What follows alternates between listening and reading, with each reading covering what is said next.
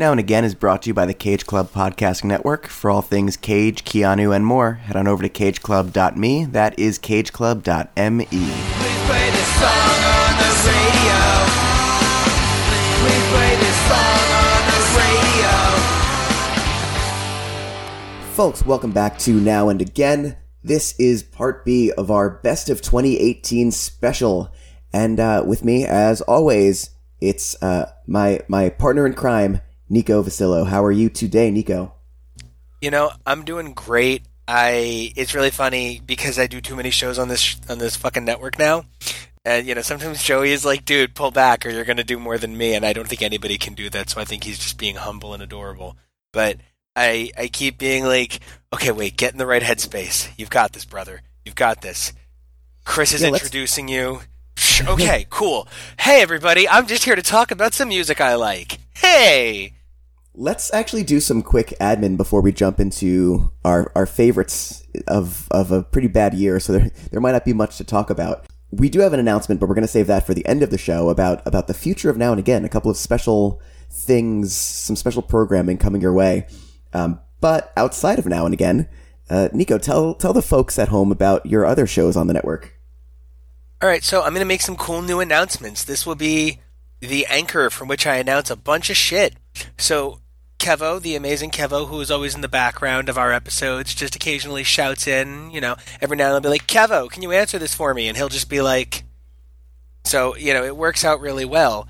But at the end of the day, we wanted to bring that a little bit more front and center. It wasn't enough that Kevo just shouts in the background. So we've been doing HTML, which is Husbands Talking More or Less, in which we like to have spirited discussions about whatever. Right now we're doing Marvel Cinematic Universe, and it quickly devolves into me doing bits and Kevo being like, are you done?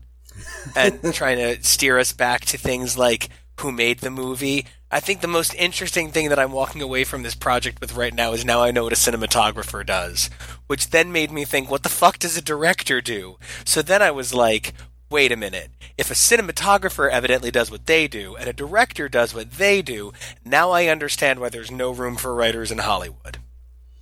And now you understand why no single person can take the blame for a horrible movie, even though they do. There's no singular author in film, which is a beauty of it. Yeah, that's what we're discovering with X's for Podcast, where we're doing comics. We are really having trouble blaming any one step of the process. There's, like, just so much shit to go around. Like, I can't stop thinking of people to blame for some of these comics. So that's been really interesting. Also really interesting, X's for Podcast had something that we've never had to do anywhere else. So I really appreciate that this show is just super straightforward. I just say what I think, and I say, you know what, cut that, and Chris goes, no, and it stays in, and it's terrific. But X's for Podcast, I'm a little bit more psychotically meticulous as an editor, I think, because I have a vision, and it has to be what I want.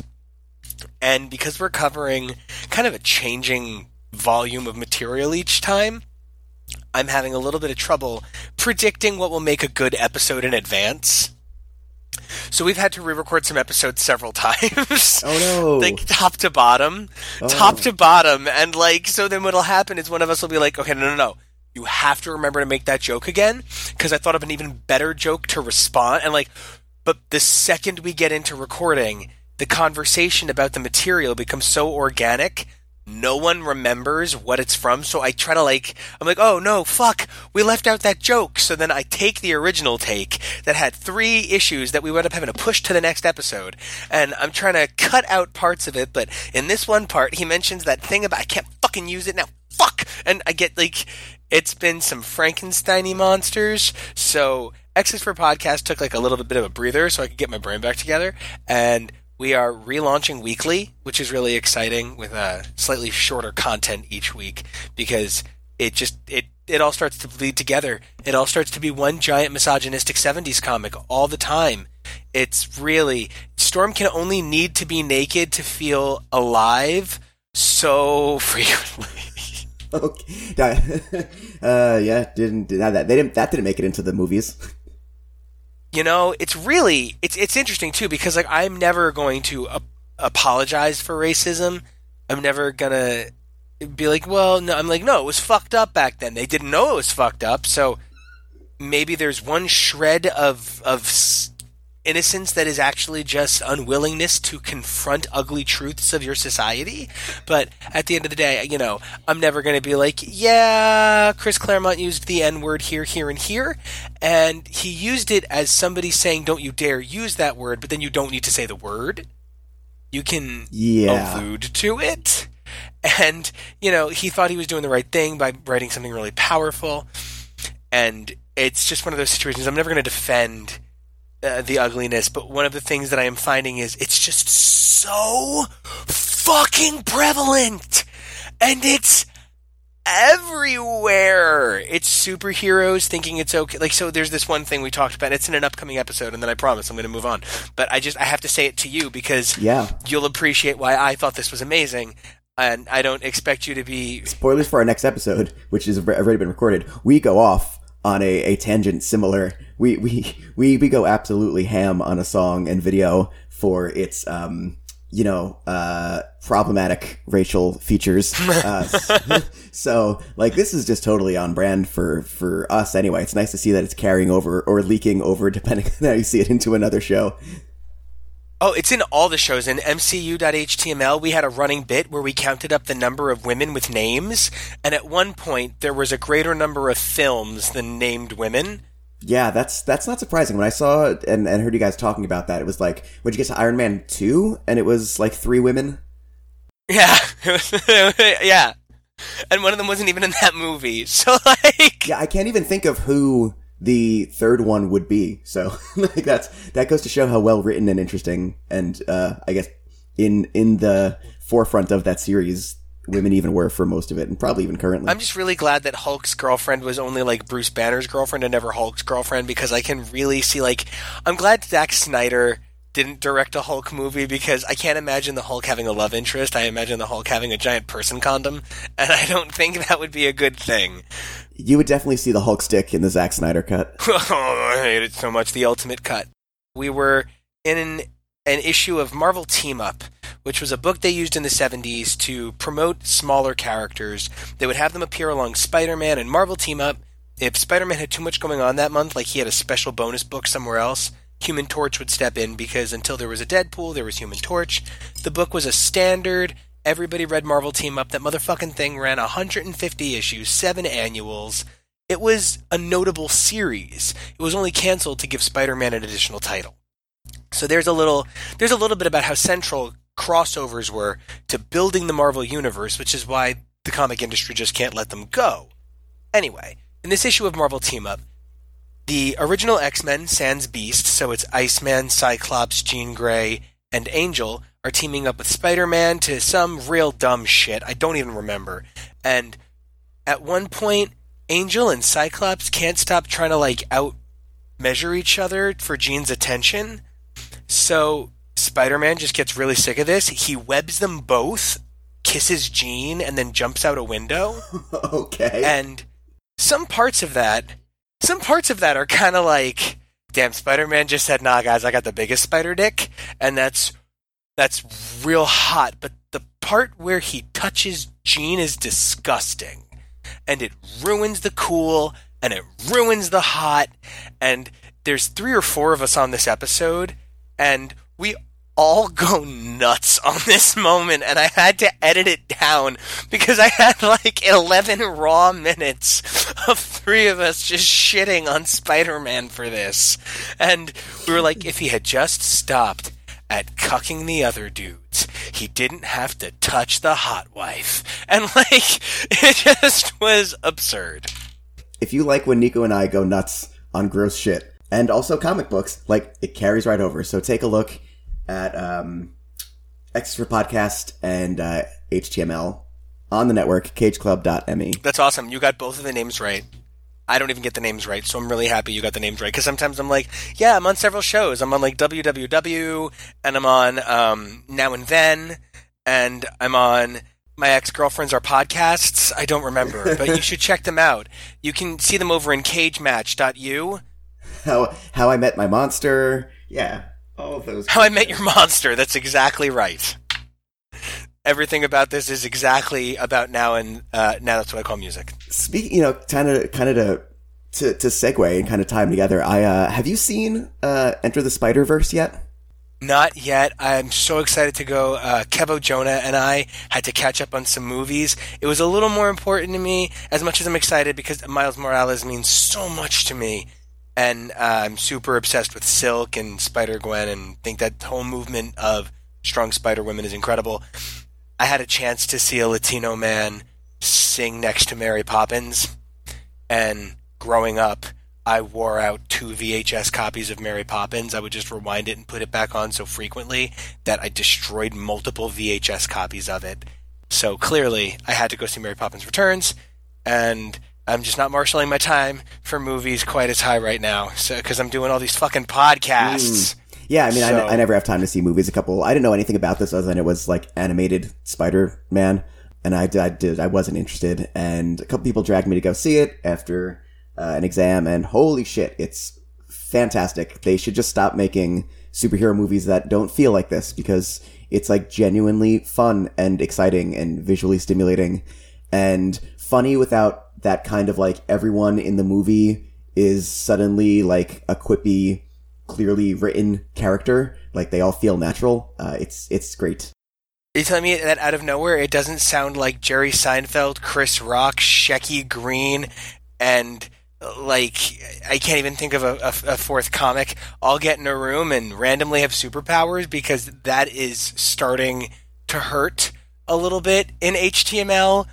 A few too many people are a little too funny. It comes back to something you said to me one time. I need to give you credit to something you said when you were like 21 years old that has stuck with me for 11 years, and I do this to you way too often, but I do it less now. Point of the story. You said this amazing thing. We were talking about one of your friends didn't like Gilmore Girls or Veronica Mars, and I was like, as somebody who is unlikably quippy like them, because in real life you would hate Veronica Mars, you would be like, she's such a bitch to everyone, why does she always have to have a comeback? I know, because I'm not as smart as Veronica Mars and I hear it all the time. But you said that you really have to like that kind of character. You really have to want to dial into that sort of has a response for everything all the time so fast. And look, just not everyone's going to like that. And it's fine to have one character like that, but like to have an entire, League of Extraordinary Quippers gets a little frustrating after a while. Yeah, it does start to feel like, okay, I'm moving on, because it's all the same kind of humor so frequently, and it's actually by director, and I'm not trying to get onto the other show, so stop me here, but it is a really good note that you made that I do agree with you. I actually don't understand why people think Deadpool is so funny sometimes, because my response is Deadpool just sounds like everybody else in the Marvel Universe. Yeah, exactly. He just says the fuck word sometimes. Yeah, Yeah. Anyway, well, that was our year in comics review. Join us next week. So music happened. Again, we have some other announcements to make at the end of the show, so stay tuned. So music, Nico, I know that we said then, and you specifically said that there was not a lot to love in 2018, and I kind of agree. So I have my list of my favorite 20 albums of the year, and honestly, it was pretty tough to make. Some of it's a stretch, and there was a lot of good stuff. And as I revisit some of these albums, I like them more. It's just compared to last year, we were so excited for this episode and for the playlist, and it was just kind of this year's. There was some music. I very much feel the same way, and not even necessarily dialing back into the Mariah breakdown I've had over and over again in the last few episodes, and I believe there's a huge one upcoming. I think the most epic Mariah breakdown of all time starts the next episode. So, yeah, that was a little disappointing. I really liked the Robin album, but it's a very specific feeling. You need to really be in a Depeche Mode, enjoy the silence, I don't care if this ever goes anywhere kind of place to listen to that Robin record, and I found myself quickly moving through that place emotionally, and BT released a song just before the end of the year, and it's really great. It's so fucking good. It's called Noetic, and it made me realize that I literally thought it was the last 3 songs he released. I kept being like, wait, no, I know this one. Shit. He's getting to a point where he has it's actually something that I think is really interesting. Not to go back to comics, but you can actually trace when an artist starts to really draw the same face over and over again. I don't necessarily mean that as an attack. I just mean it as a commentary. You really do start to see the artist's consistent face begin to appear more regularly. And that's not necessarily a bad thing. BT's music has literally become one big song. And I love him, and I still love that song. And like, that song is a song that's in my heart, and it'll always be a song that I feel. But I'm beginning to wonder if his days of experimentation that drew me to him, when he was making ambient noise albums and he was making progressive music as well as a more classic trance at the same time, and he was releasing an album every 9 months, and They were all very different records, and he was scoring, and I just wonder, and this is just an examination on the outside, he's still one of my heroes, but I wonder if he's entering a phase where I still appreciate his work, but I no longer find him the revolutionary that he was. And that makes sense. He was revolutionary in 1996. He can't still be revolutionary. He can still be revolutionary in 2019. David Bowie managed to be super revolutionary. I mean, he did Ziggy Stardust, and then what was it, 15 years later he did I'm Afraid of Americans with Reznor? It was a while. And so... Maybe more. And then Black Star. I mean, he remained an evolving creature. But one of the things is BT was also a pioneer of the format and genre. He was at the forefront of techno and trance and pop edging onto techno and trance. We've talked considerably about how he contributed to the pop stars, and that's how this comes all back together. In many ways, when he moved out of that pop star era, when I never want to say that he gave into his fame, because he's not like that. That's not something you can say. Producers don't get that famous. There's a handful of producers that get that famous. BT is not one of those producers. So he never ever became anything different. He remained the same phenomenal, super humble, grateful to his fans, gives and gives, very about his community, really cool guy. But his music moved into this, that's a BT song from the second it starts. It has some take on the stutter edit, and it has his specific feedback noise.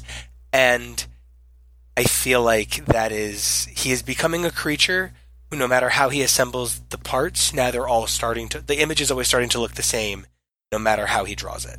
I have a question for you, because that kind of concept ties into, number 20 on my list.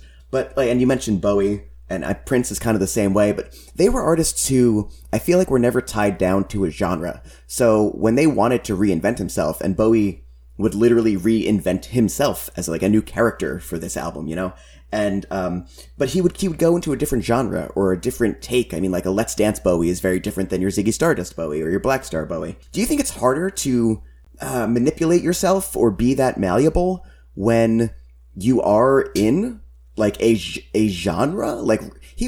Bowie was a rock guy. There's a lot of rock. The people I'm going to talk about are kind of punk. There's not a lot of punk. And I feel like there is a lot of EDM, but do you think it's harder kind of when you're in a genre like that, to reinvent or to stop kind of retreading the same ground after a while? For certain. I think part of the issue is what you become known for. Now, it's unbelievable that you bring that up. That's a great question. Kevo and I were talking earlier today, and we're huge Brooklyn Nine-Nine fans. It's not just a great show. It's a great show that has a really beautiful sense of diversity and inclusion. It's a very fair show in that regard. And you never feel like you're watching It's a Small World, and they manage to do legitimately funny storylines involving things like why why adult literacy is important, and prison reform, and it's just a really fucking good show. And for people who don't know, that show was canceled and brought back, right, this season? Yeah, it was canceled and brought back within 48 hours. Okay. So as soon as one network passed, another network swooped in, and after 24 hours said, we're not going to be able to come to a budget agreement, and then within 24 hours, another network bought it. There was no point at which it was truly going to be gone. And it's actually just gotten better and better. I wouldn't say that it ever hit that, oh my god, it's getting stupid point. It's actually consistently reinventing itself, for which I'm grateful, because the show it started as would have been stale and ruined by now. But the very self-aware and woke show that doesn't shy away from having cops be the subject of racial profiling by other cops. It's really an important show, and the lead, the captain, is gay and black, and Andre Braugher's performances as the captain is just literally one of my all-time favorite performances of a gay character ever. And that's a lot coming from me, who's real shitty about representation, and I'm really specific, and it's gotta be this thing and that thing. This is a straight man getting this role so right. It makes, when Kevo, Jonah, and I all watch it together, it like moves us how right they get this. So they make a joke. Anyway, this is so much about that show. They either made the joke in the season finale or the season premiere that just aired, in which they say something about Macklemore lover, and it's just making fun of the fact that Terry Crews's character likes Macklemore. And I made a comment about whether it was last May or this January. That's a really dated joke, and now that nobody likes Macklemore, that's an easy joke to make. And I wouldn't say nobody likes Macklemore, because he's continuing to release music and make money. He still has millions of followers. So even if Macklemore is like not, thrift shop Macklemore anymore, he's still that guy who had thrift shopped Macklemore. And I think like The Ceiling Can't Hold Us, it's actually aged really well. I think that still gets used in commercials and trailers and shit. And the thing I realized is I don't think we ever liked Macklemore. I think we liked his lingo in Thrift Shop, and I think we liked the choruses on both his singles. And so we were able to turn on Macklemore really quickly. There was a joke early on in Gilmore Girls where Lorelai is going through her CDs, and she makes some joke about how she's going to get rid of her Alanis Morissette CD because, we were all fooled by that first one. And again, that's an easy joke to make when she's no longer a prevalent artist and the joke has absolutely no bite because there's nothing it's actually attacking.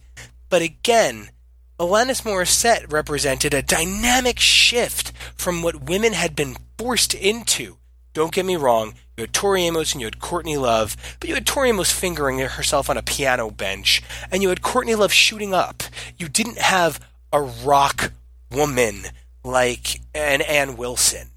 And in that regard, Alanis Morissette fulfilled a need, a harder woman who was accessible to suburbia in an aesthetically homogenized way.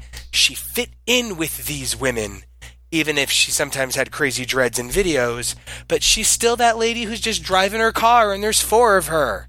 And that's kind of, I think, the heart of what you're talking about. The artists you're saying, Prince, Bowie, they didn't fulfill a societal need for anything but Prince and Bowie. A lot of the artists that have trouble transforming to a new MO or getting recognized in a new light, they struggle because who they were wasn't the commodity. They served a purpose. Their purpose was the commodity. How long had it been since BT's last release? 2 years? 3 years maybe? Okay. And that's a lot longer than usual. You said he was doing 9 months at a time. Yeah, it was like seriously like something like 6 albums in like 5 years, and then nothing but a couple of singles for 2 years.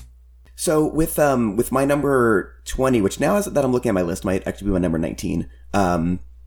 This is definitely a list of my favorite albums of the year. I don't know if I can recommend anyone to listen to this album because there's no possible way to look at it from a distance for me. The band that made me love music and pick up an instrument to learn how to play their stuff, and just a band that I will always love. To start off this list, Alkaline Trio's Is This Thing Cursed? Loved this album.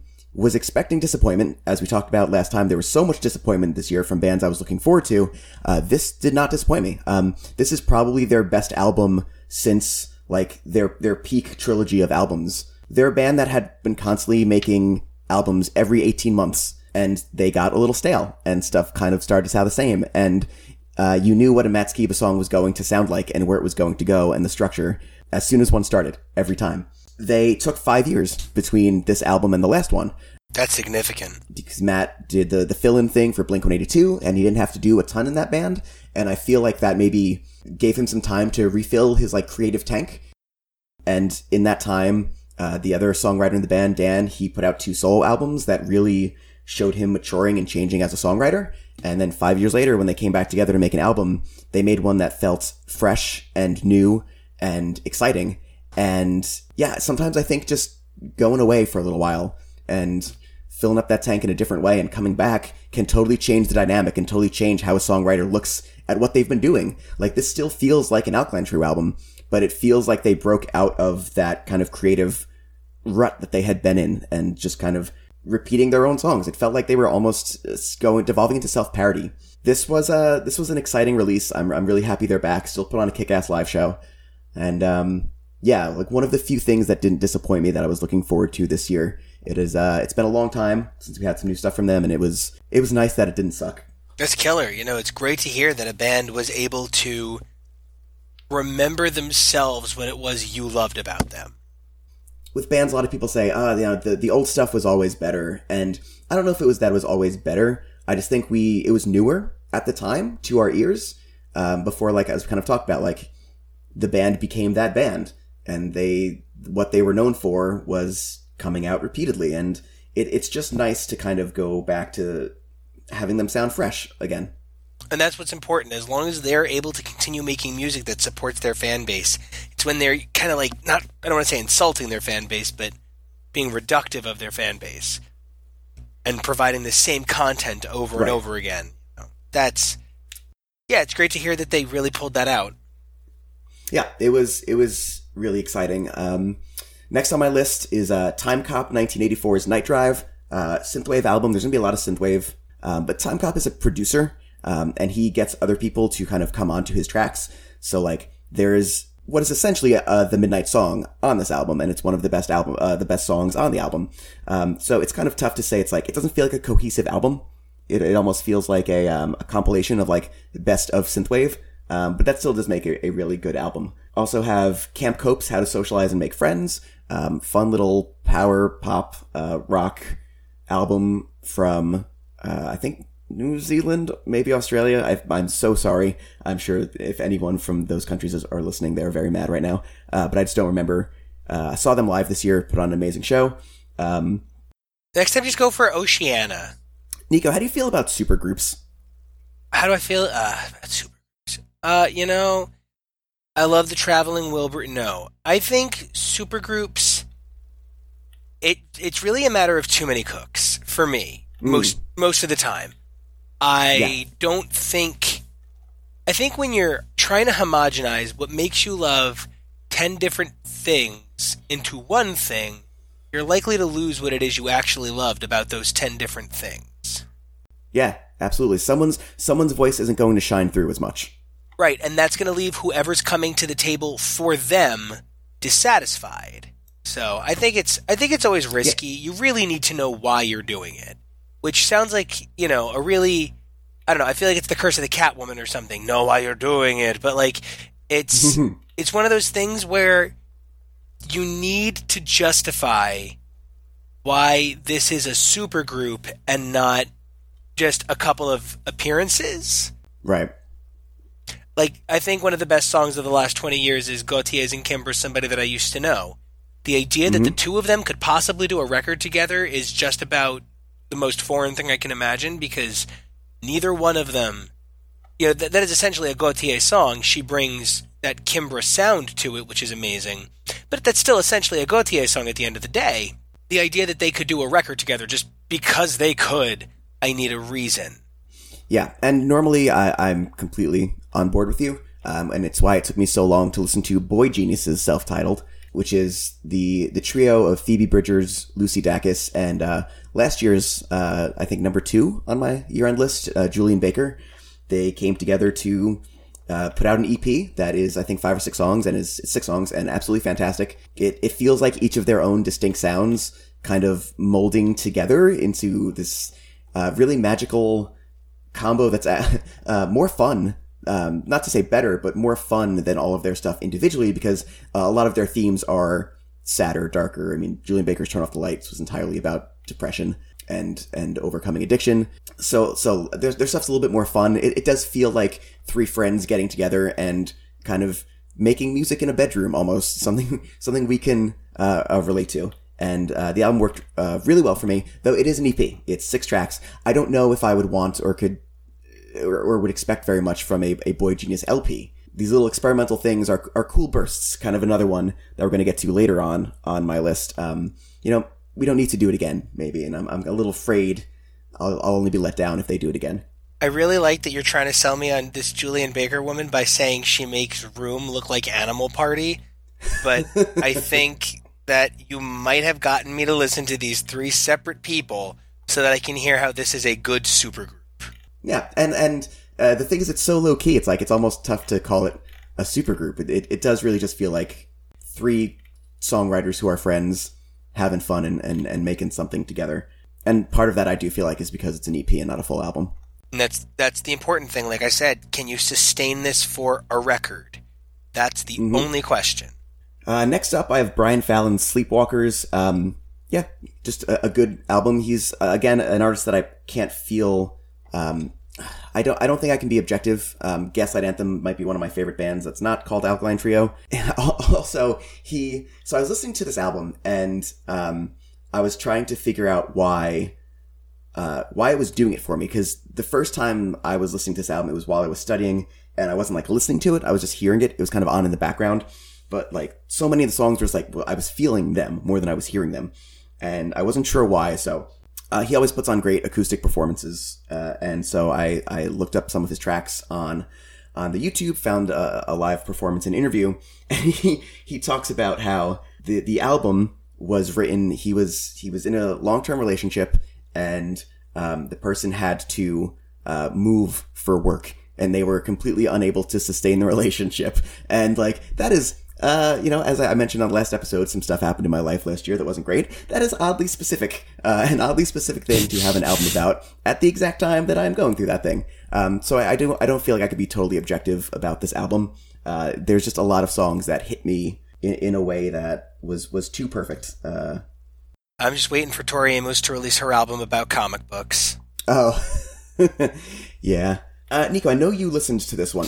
Before we get to this, next one on my list is a new one, Sloth Rust, with The Pact. I actually heard about them after we switched the calendars 2019, but it was a 2018 album. They kind of remind me of like Sonic Youth in a weird way that I can't put my finger on. Really, really crunchy, dark, alternative rock, but you can tell they have a real sense of how to make a good pop song. The lead singer might be a witch. I just love kind of the things she does with her voice and her sense of humor. Yeah, Sloth Rust, definitely check them out. They might make the mixtape that we're going to finalize today. Now, Nico, I know you listened to this one, and there's a couple on here that I know you've listened to, so we can have a discussion here. How'd you feel about Mitski's Be the Cowboy, or Mitski in general? I have had, I want to say, 4 people in the last 2 weeks ask me how I don't like Mitski or Grimes more. Mm-hmm. Like, those are the 2 names that everybody's like, how aren't these on your top list? Good question. I know Jonah's listening. So, hey, Jonah. How do I... Okay, so I think Mitski... I'm kidding, because I actually really enjoy Mitski. I maybe don't get it the way I don't get it about Lady Gaga. Okay. But if I sit down to a Mitski album, I'm going to walk away going, all right, this was good. I at least objectively recognize it's good for what it is, even if I would never go to put it on. Yeah, I feel like this is a little bit of a Radiohead Breaking Bad thing for us. It's like, Mitski's good, but like seeing her top any year-end lists with Be the Cowboy was kind of baffling to me. I really, really, really, really am glad you brought it up. I think I saw it on top 10 on 5 or 6 lists, at least. I was very surprised. Yeah, it's a good album. I have it, again, the numbers are changing, but somewhere around like 15, 14. It was good. I doubt I will be revisiting it, kind of like what happened with her last album. I think, you know what, I bet, we've talked about this on other episodes, I bet I could take these 2 albums and make an album that I really enjoy. But there's not enough to sustain me for 2 albums. I love being able to do that. One of the things I love is that we keep saying that this show shouldn't exist because now it should just be called Really Good Playlist. You know what I mean? It shouldn't be now anymore.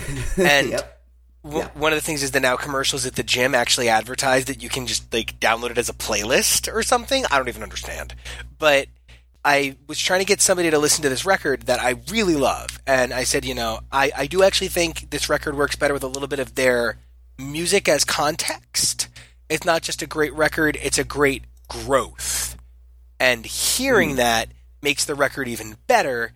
If you're willing to, I recommend listening to some of the earlier work. And I was like, okay, but you know what? The earlier work is a full-length album, an EP that's so long, it's kind of an album, then like 7 or 8-track EPs, and it starts to get to be too much, because then there's like 5 shorter EPs, and Yeah, wow. it winds up being like 60 songs, but when you actually look at it, it's 40 songs and a bunch of different versions, and then, but which one do you listen to?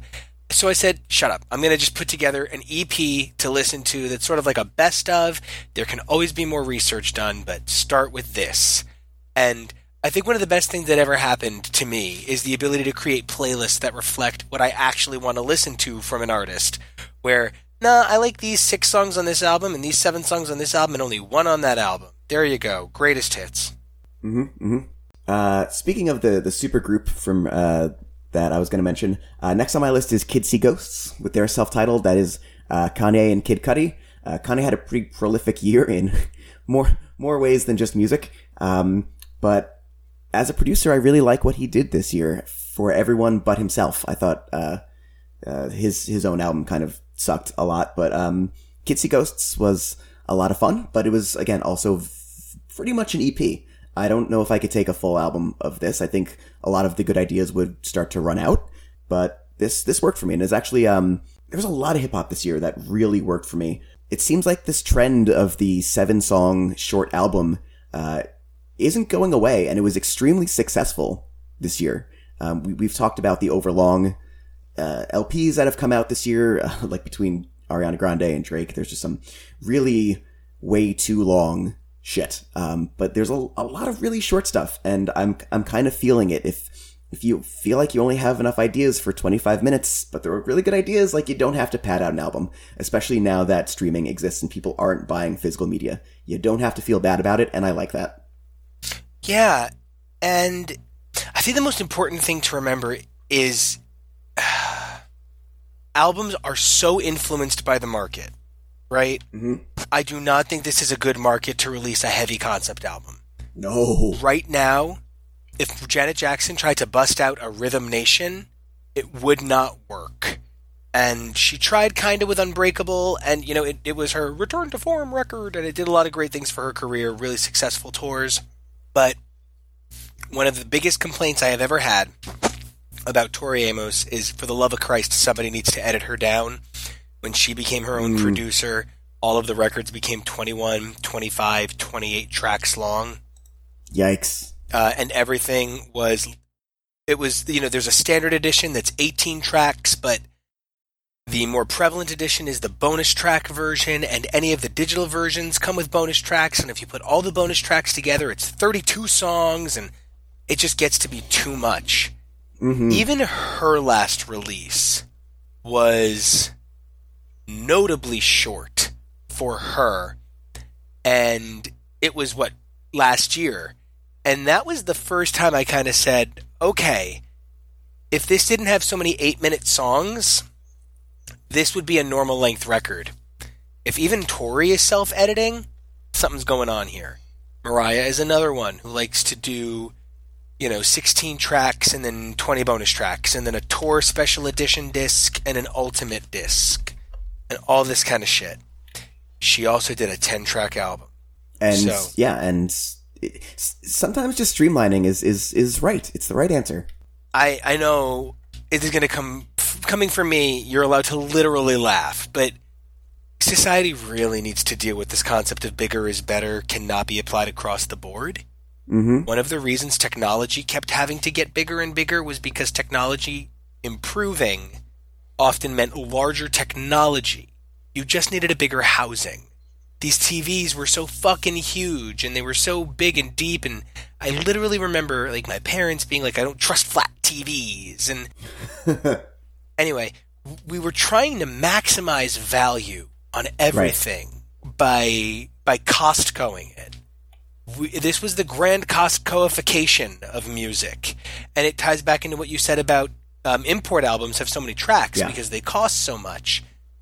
Albums just kept costing less and less, and they kept cramming more and more on them, and I think it was to get people to buy them, because every artist was doing 5 digital singles, and only 2 of which or 3 of which made it on the radio, but everything got a music video. 2 of the music videos clearly cost money, and 3 of the music videos were filmed backstage while somebody was, messed up on coke, and that's great.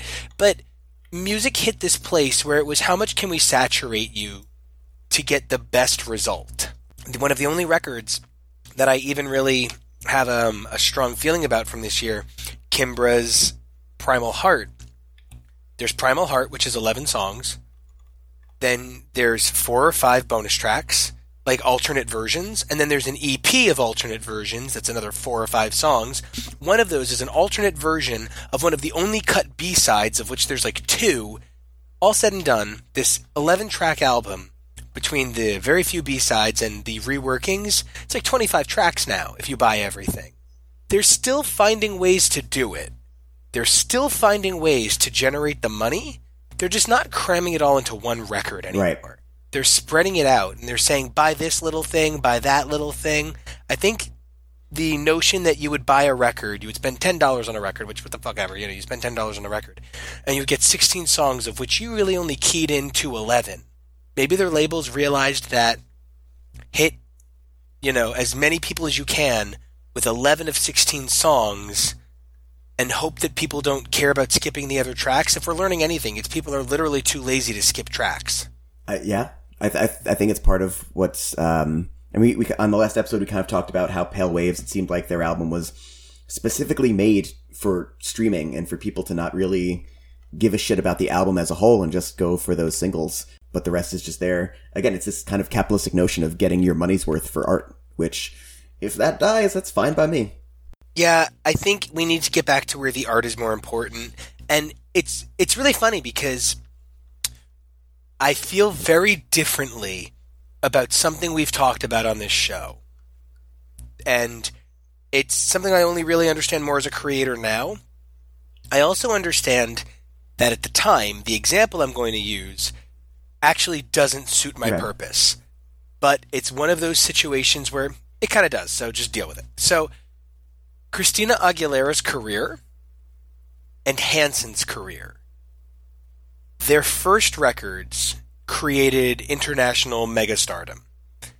They then both released a shit ton of garbage between that and their next album. I think, at the time, when we first discussed it, I was pretty critical of it because, I'm critical of everything because I'm a cranky old man. But I think that, in retrospect, that's actually the format that's worked since then. Kesha released Animal, and then she released Cannibal. Right. And then she released I Am the Dance Commander, and I Command You to Dance. And in the interim, she released some, iTunes EPs that had acoustic versions of stuff. And she actually did what those artists did to great success. We had that whole run of artists who did those shitty 9 and 11 track first records where it was the singles, 3 okay songs, and the rest was like, what the fuck? And they all followed it up with a really strong 8-track second disc. Gaga did it. Kesha did it, a few others did it, and it's also that thing we said about Rihanna, where there was that Rihanna song that they put so much money into and ultimately decided it was too similar to another song they were pushing, so they canceled it. Studio time is too expensive. No one's allowed to record anything with just anybody anymore. Yeah. Every track has to be a superstar producer and superstar songwriters, superstar everything. So there isn't room for 16 songs anymore because you're not paying Timbaland for 4 and The Game for 3. Yeah, it's part of why I'm not super excited for not to poo-poo our own podcast, but man, once we get into 40 fucking years from now, when we get into 2018, 2019 of the now, is like, music is so, this is not, I don't think, just because we are old and crotchety. Like, music just really, pop music especially, is really homogenous right now. It all is being pumped out through the same filter. Yes. I don't know how you can tell some of these artists apart. Like, they all sound fucking identical. So this morning at the gym, Kevin and I were talking, and the conversation we were having was that Between a Rock and a Hard Place came on by Stones, and a friend of mine, separately, I'd mentioned I have a friend, and he's a really great guy. He's a really cool guy. I know him through Insta, and he really consistently posts about loving One Direction. Okay. For a guy who also really consistently posts about loving Tori Amos. Okay. I find the dichotomy of interests kind of fascinating, because I honestly do, because I believe this guy's age range would put him a little older than me, and I feel One Direction is a little young for me. I am particularly surprised by this guy's diehard fandom of One Direction. And Kevo brought that up, and he said, for what it's worth, I can think of 3 One Direction songs I like more than that Stones song, and I don't like that Stones that Stones song.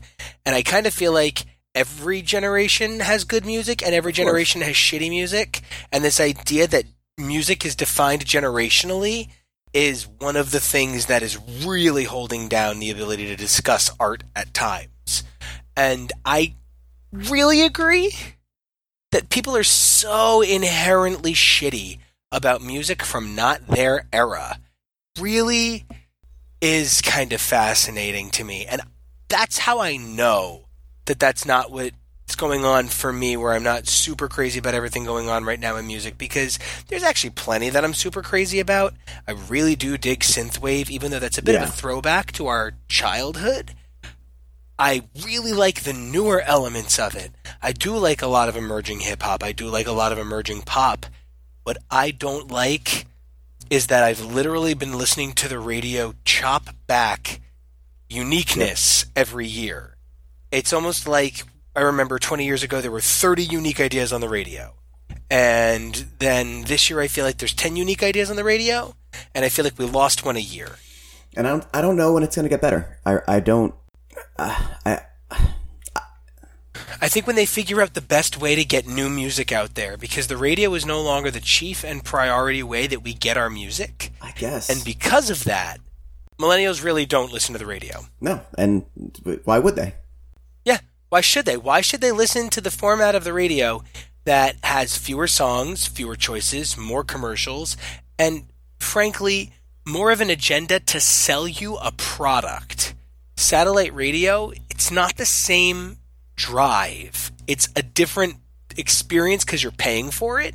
And I don't think I can tell you the last time I turned the radio on in my car. I just turn my phone on. There's never a point anymore. And I drive sometimes with people who do, and I don't get it. I can't understand why. Part of it is that when I want something new, I do go onto Google and I look every Friday through the new music releases. And I say, all right. And, I'll be honest, there's times I just look at a cover and I go, that's not for me. It's not hard to tell if there is heavy objectification of women on the cover and it features a white guy with dreads. I'm not going to enjoy it. I feel like sometimes it turns out that judging a book by its cover is actually fine and good. Yeah, when the cover literally wants you to know that the contents inside are offensive, it's okay to judge the book by the cover. Gonna kind of break from the list format for a second right now and just say, because these are all kind of clumped in like the kind of the 13 to 9 range. Some other hip hop albums I loved this year was Earl Sweatshirt's Some Rap Songs, also very short. Brockhampton's Iridescence, which I didn't really know a lot about these guys until I finally buckled down and listened to this album and was really surprised by it. I'm gonna go back and listen to some of their other stuff that I hear is even better. This was their first like full release, from what I understand. If nothing else, even if things may be being more homogenized, I feel like in a lot of genres, there's a lot more focus on production, and that is a good thing. You do have stuff sounding the same on the radio, but the stuff that does sound different is really, production is really coming through on a lot of the stuff, and I can always get behind that. And finally, Philly local Tierra Whack put out an album that is so unique. and so interesting. So good. Yeah. 15 tracks, 15 tracks, 1 minute each. It's actually like a movie, kind of a 15-minute short movie for the whole album is on YouTube, and we'll probably just link to that instead of adding any Kerouac songs to the year-end mixtape because it's 1 minute long. I guess some disappointment there is that some stuff that feels like you're just getting into it kind of just ends. Like you wish it could be built into a bigger concept, but it wouldn't work. The whole thing wouldn't work if that happened. And there's a lot of really laugh out loud funny stuff on this album. So definitely go check out the video because it's really fucking cool too. There'll be a link to that on Cage Club. I had her in last year's end of. She's just great. Yeah. So here's a couple that I know that we've both heard. I'm going to lump these two together. I actually had Snail Mail's Lush higher than Soccer Mommy's Clean. And I think now that I've listened to them both on vinyl, I'd actually flip that and say that Soccer Mommy's is a better album. I know in the green room many weeks ago when we were talking about the year-end stuff, we kind of said that it was, if you put them on back to back, like you might not know when one ended and the other began. I think on vinyl a lot more comes through. There's a lot more going on in these albums, and Soccer Mommy's especially does some pretty interesting stuff on the second half of that album that sets it apart for me. There are some varying ideas throughout that album, more so than Snail Mail's, even though that is a really good album as well. So I kind of do lump these two together on the list, but maybe I shouldn't have. Interesting. And that kind of wraps up that with Boy Genius, and Mitski kind of wraps up like the indie female singer-songwriters who I felt really kind of dominated my list last year. Speaking of domination, this woman has had a fucking year, and God, I love this album. And I think it might actually kind of be a little bit of a concept album like we were talking about. It's not the time for, but Janelle Monáe's Dirty Computer. Boy, this album is fun, top to bottom. Yeah, I kind of forgot it was this year already. I love Janelle Monáe. I think Janelle Monáe is the bomb shit. And as I said previously, she's already been the queen of the universe for every gay person ever, forever. She's amazing. I just completely forgot this record was this year somehow. It's a good one though, man. So many great tracks off of it. So many great videos that came with it too. I'm not sure if every single track has a video, but it might. And a lot of really fun art and creativity going on in and around Dirty Computer. Yeah, and it's great that she's finally getting her due, because we've been saying that she is secretly a queen for a million zillion years, and we've been saying that it's not that we don't love Beyonce, it's we don't know what Beyonce's doing that Janelle Monáe wasn't, that the world seemed to only have room for one of them when they're very different women, and it just really is great to see her come to the top like this. Mm-hmm. Ain't no secret anymore when you're nominated for Album of the Year at the Grammys. Not that the Grammys matter, fuck the Grammys. But, Janelle Monáe is not a secret anymore. And good for her. Good. Pusha T's Daytona is on my list as well. Just, to me, the best rap album of the year. Again, Kanye's production. Pusha T, just someone I've always loved. And, yeah, crushed it here, top to bottom. Not a whole lot I could say about it. Short, which I think works once again. Love it. How would you rank the Kanye stuff that came out this year similarly? Honestly, I at some point kind of divested myself of all things Kanye. I don't believe he's a well man. Oh, like, no, I literally no. believe. Yeah, and I think fame is part of what made him so ill. And Kanye is someone I have chosen to just not go there with anymore. I think... So one of the things I hate about my gym, and it's like, I hate two things about my gym. I hate this one guy at my gym, and I also really hate that one of the TVs always plays Fox News. Yeah, well... And it's the only TV on that wall, so it's hard to miss. They just, celebrate him right now. Well, yeah, he's there, one of the good ones for this moment. Even though it's clearly some people taking advantage of a unwell, probably bipolar person. Yes, and I've been reading all about the R. Kelly stuff that's been coming out, and that's been the documentary. How do you feel about us having 15 episodes where we talk positively about R. Kelly's music? We have none. We actually have episodes where we say, yeah. was a brilliant songwriter once upon a time. Like, seriously, I think every episode that is how we do it. Yeah. I think every episode is us going, yeah, once upon a time he was a good songwriter. Yeah. But we make no apologies for thinking he is a giant problem now. Oh, just trash. Yeah, he is literally hurting people. And I had a friend post that she was like, if you can still defend that man, you literally are dead to me. And I was like, what did I miss? Sure enough, I'd missed that in the news cycle, changing jobs, and kind of got swept up with a lot of stuff going on. I've got some huge projects that I've been working on, and I'm really excited that they're coming out. But I have Google cards, and that's how I get all my news. I tell Google like the 10 things I want it to tell me about each day. Just tell me about these 10 things. I just don't have the room in my brain for everything else right now. So when all of a sudden all my friends are like, R. Kelly, I was like, all right, this is bleeding onto my Facebook. I guess I gotta look. And I was like, oh shit, okay, well, that's what's going on. I would love it if someone just like remade like like a Gus Van Sant's Psycho version of Remix to Ignition, so that I could not feel bad about liking it still. Just like the exact same song by a new person. That'd be lovely. Thank you in advance for that. So top 5, even though Push T is actually my number 5, and this one is my number 6. Hopalong's Bark Your Head Off Dog. Just a really great indie rock album. I've been following this band since pretty much I first heard of them, their first or second album, and I've always liked the albums, but I never thought one was like amazing. They were all good, and this I think really is their breakthrough. No pun intended, since the lead single is called How Simple, but like it's a simple album, and it's straightforward, and it works really well. And it's at the same time, it is their most ambitious album, and it does it takes all of the concepts that they have worked in their previous albums and just kind of masters it and gets it down and nails it. And just, that track, How Simple, I love the lyrics where it's a more mature album. Frances Quinlan kind of thinking about her breakups and being older and kind of looking back at them, and how like it's okay. There's an optimism to a breakup. The chorus is just like, how simple my heart can be frightens me. Don't worry, we'll both find out, just not together.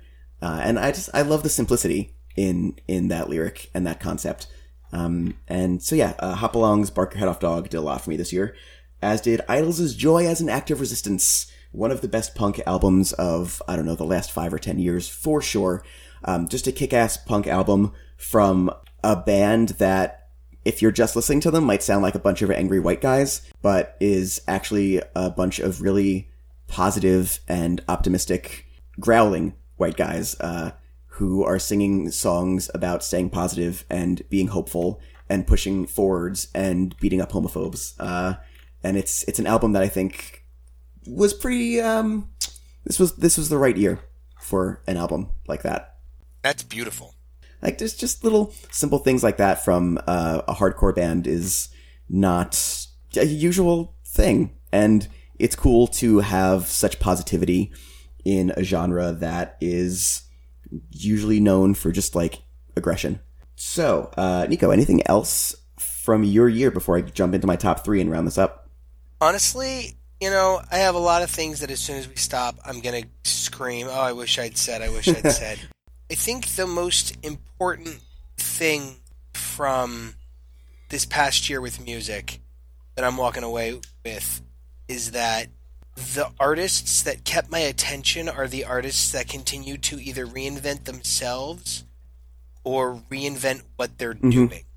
The artists who are content to re-release the same record again kind of bore me. And I'm with you. That's a lot of the albums that are in my top 3 are first. 2 of them are first or second albums from artists, and the other is kind of an album that breaks out of her traditional genre. So my number 3, an Australian or New Zealand, I forget again, an oceanic group because I'm the worst.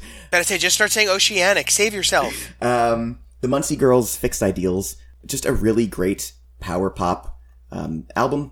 Really, really fun, light punk. with some great lyrics, and a lot of political stuff here as well, in tracks like Family of Four or Clinic, just kind of talking about reactions to the way that the world is going, because, America's not the only country that is facing a crisis of ideology, and they're very upfront about it, but they're also very upfront about, it's nice to have power pop, and this comes with power pop growing up for us. Pop punk used to just, all of it was like, I met a girl at a punk show and we fell in love, now she doesn't like me. And like, I like that the genre has kind of, certainly that evolved a different way, and you got your like kind of screamo bands. But then you've got like bands like, Muncie Girls, who are doing really different stuff with just light, riff heavy, awesome fucking drum fills all over this album. Power pop, like you can have power pop and pop punk that isn't goofy, Not all of these bands are Blink-182, even though in like 2004, all of those bands were just trying to be Blink-182. Desperately for the love of God. Yeah. The song that will almost certainly make the mixtape, Picture of Health, is just like, it's about being in a relationship and both people having depression.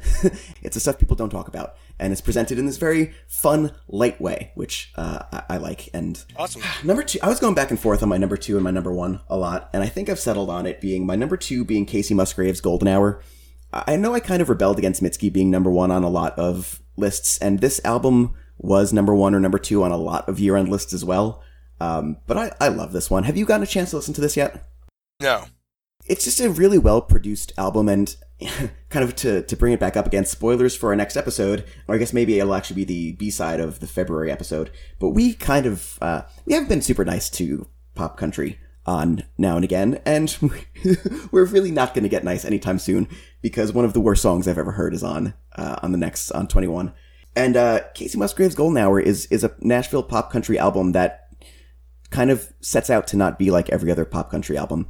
It isn't just some fiddles in the background and having a bit of a twang to your voice, and now you're just doing pop songs, and now you're a country album, and you're number 1 on CMT, and you're winning all of the American Music Awards and things like that, like every other artist in that genre right now. She really made an album that feels like a country album.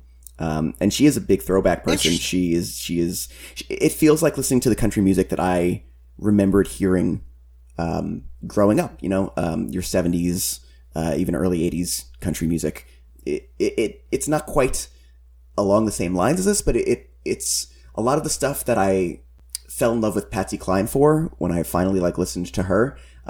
If this feels along the same lines as that, it feels like country music and not just a pop song with a fiddle, and I've missed that. And maybe my and everybody's bar was so low that this just smashed expectations, and that's why it's topping so many lists.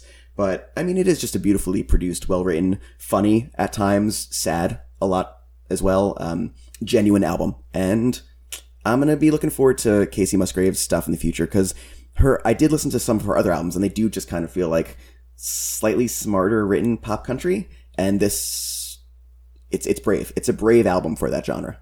I love hearing that. I love hearing brave. Yeah, definitely check this album out if you haven't already. And lastly, Nina, Sleepwalking is my favorite album of the year. We love our 80s pop and the throwbacks to it. And Nina feels like the darker version of Carly Rae on Emotion. Like where emotion feels a lot like what's her name? Debbie Gibson or like Tiffany sometimes. I feel like Nina seems more like taking shades from like Berlin or like some of the darker kind of synth pop of the 80s and new wave, Naked Eyes, artists like that. Yeah, just every track on there is fantastic. Just listen to it. Like that's all I can say is go listen to this album. You can find it on the internet without stealing it, Bandcamp. And for pretty much all of the things we've mentioned, definitely go to Cage Club in the liner notes and check out the mixtape that we will be finalizing today and dropping by the time 1:15 rolls around. So, that's my list. Anything else from you, Nico? I get through everything I get through as I talk about it.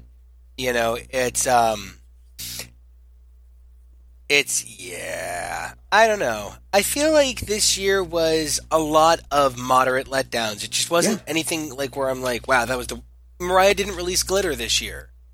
BT didn't release, the worst thing he's ever done.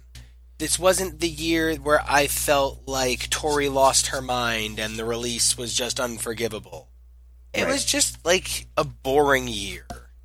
You know, if you took my top 5 from last year, say those 5 albums came out this year, I think like 4 of the top 5 would be from last year. It's just night and day, the quality from this year to last. Like, and not that any of these albums are bad, just in comparison to a Melodrama or a Mass Seduction, like they were better. They was better music. St. Vincent. Yes, the St. Vincent album. That was my shit this year. That rocked me through December. Sorry. There, I thought of it. So did you take that? Was that something that you discovered through our year end last year, or was there a different album? No, the remix album. So what happened was... you did like a slow Mass Seduction, right? They did a stripped-down version of that record. Yes.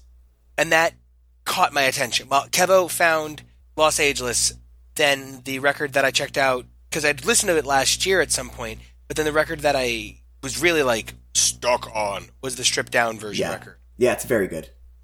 I didn't list that because it was just, kind of the...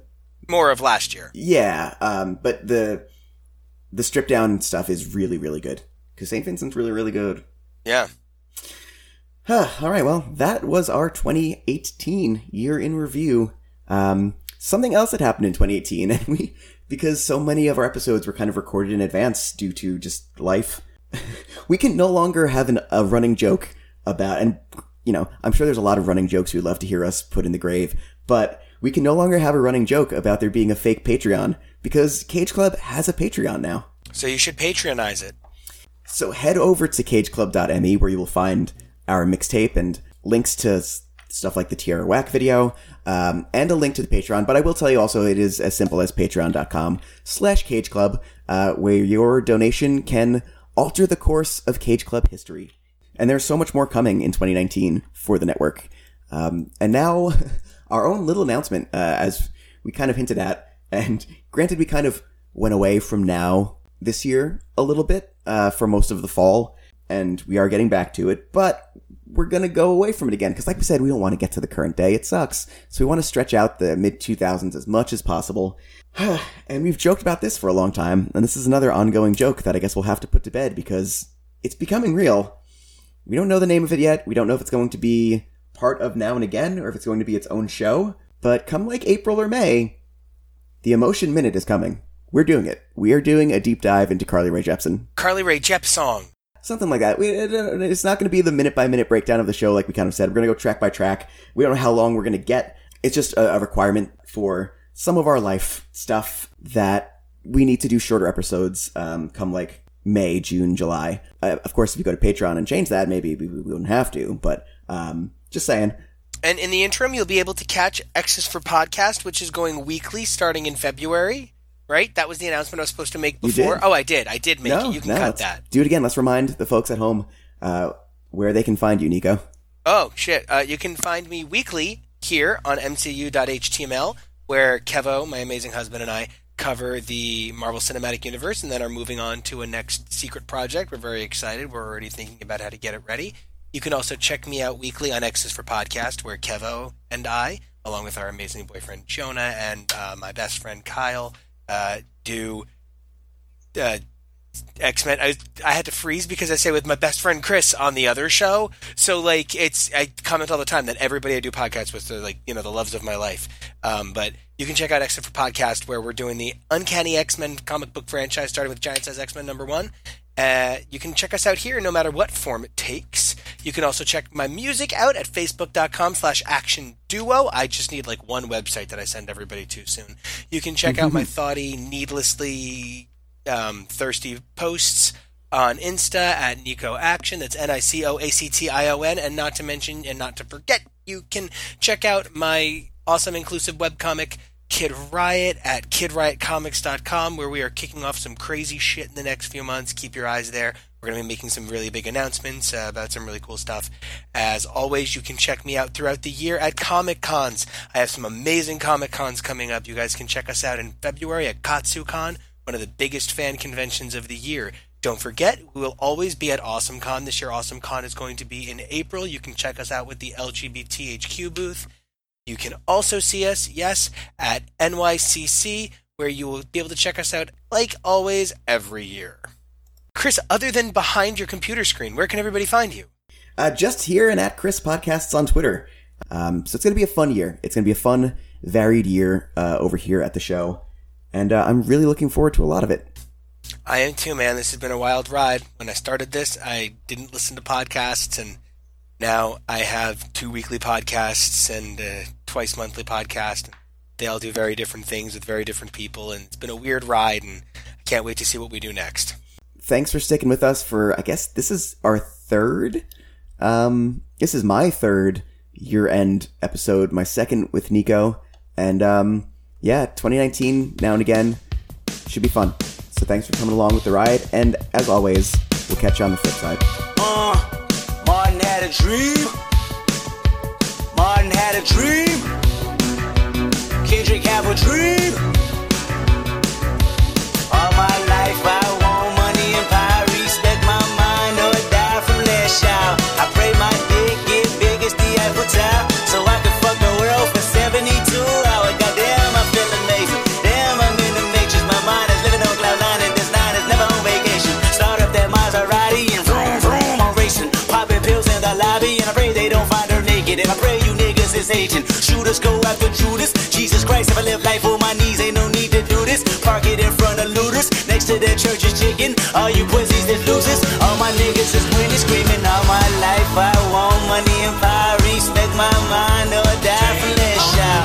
I pray my dick get big as the Eiffel Tower, so I can fuck the world for 72 hours. Goddamn, I got bitches. Damn, I got bitches. Damn, I got bitches. Wifey, girlfriend, and mistress. All my life I want money and power. Respect my mind or die from that shout. I got 25 lighter on my dresser. Yes, sir, but fire to that ass, body cast on a stretcher. And her body got that ass that a ruler couldn't measure. And it make me come fast, but I never get embarrassed. And I recognize you have what I've been wanting since that record that Adina Howard had. Popping fast to impress her. She rolling, I'm holding my scrotum, imposing. This voice here is golden, so fuck y'all, I goes in.